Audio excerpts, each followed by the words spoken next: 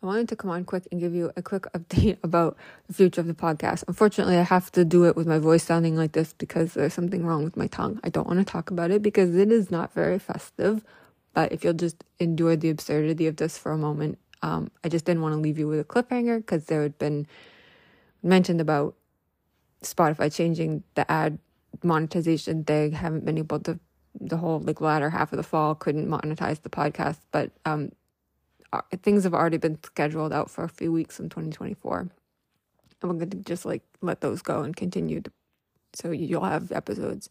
We are working on something, a partnership, sponsorship that has nothing to do with Spotify, nothing to do with the platform. So if it works out, never will ask you to listen on Spotify again. You can listen wherever you want. I don't care. It'll be great. You can do whatever you want. So we'll give you an update on that. But I wanted to say that at least for the first couple of weeks of 2024, there's definitely more episodes coming. And we'll hopefully by the next time there's an update, I will have a normal sized tongue. Maybe that's something to Google if you're having a holiday break.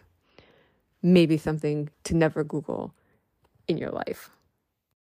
Let me Google that.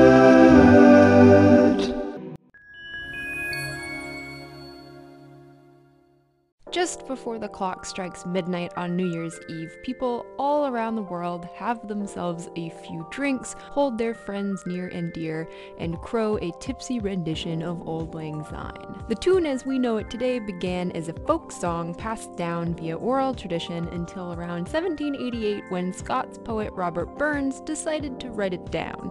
And he added a few verses of his own. He then handed it over to the Scottish Musical Museum to be preserved for posterity.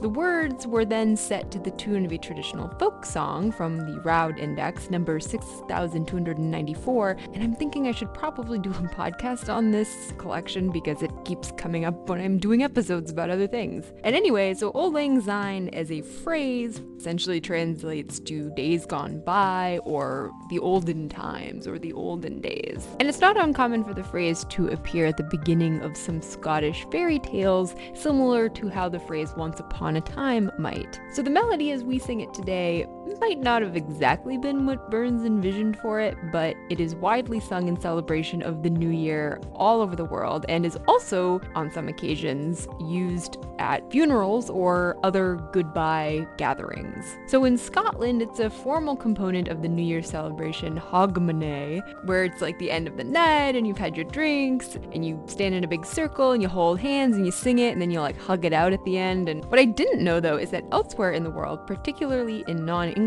speaking countries, the song has actually been translated and is used for some New Year's celebrations, but also for things like graduation ceremonies or closing ceremonies for military events, like in South Korea and Thailand. And actually in Japan, it isn't uncommon to hear it over the speakers in department stores or bars to let customers know that the establishment will soon be closing.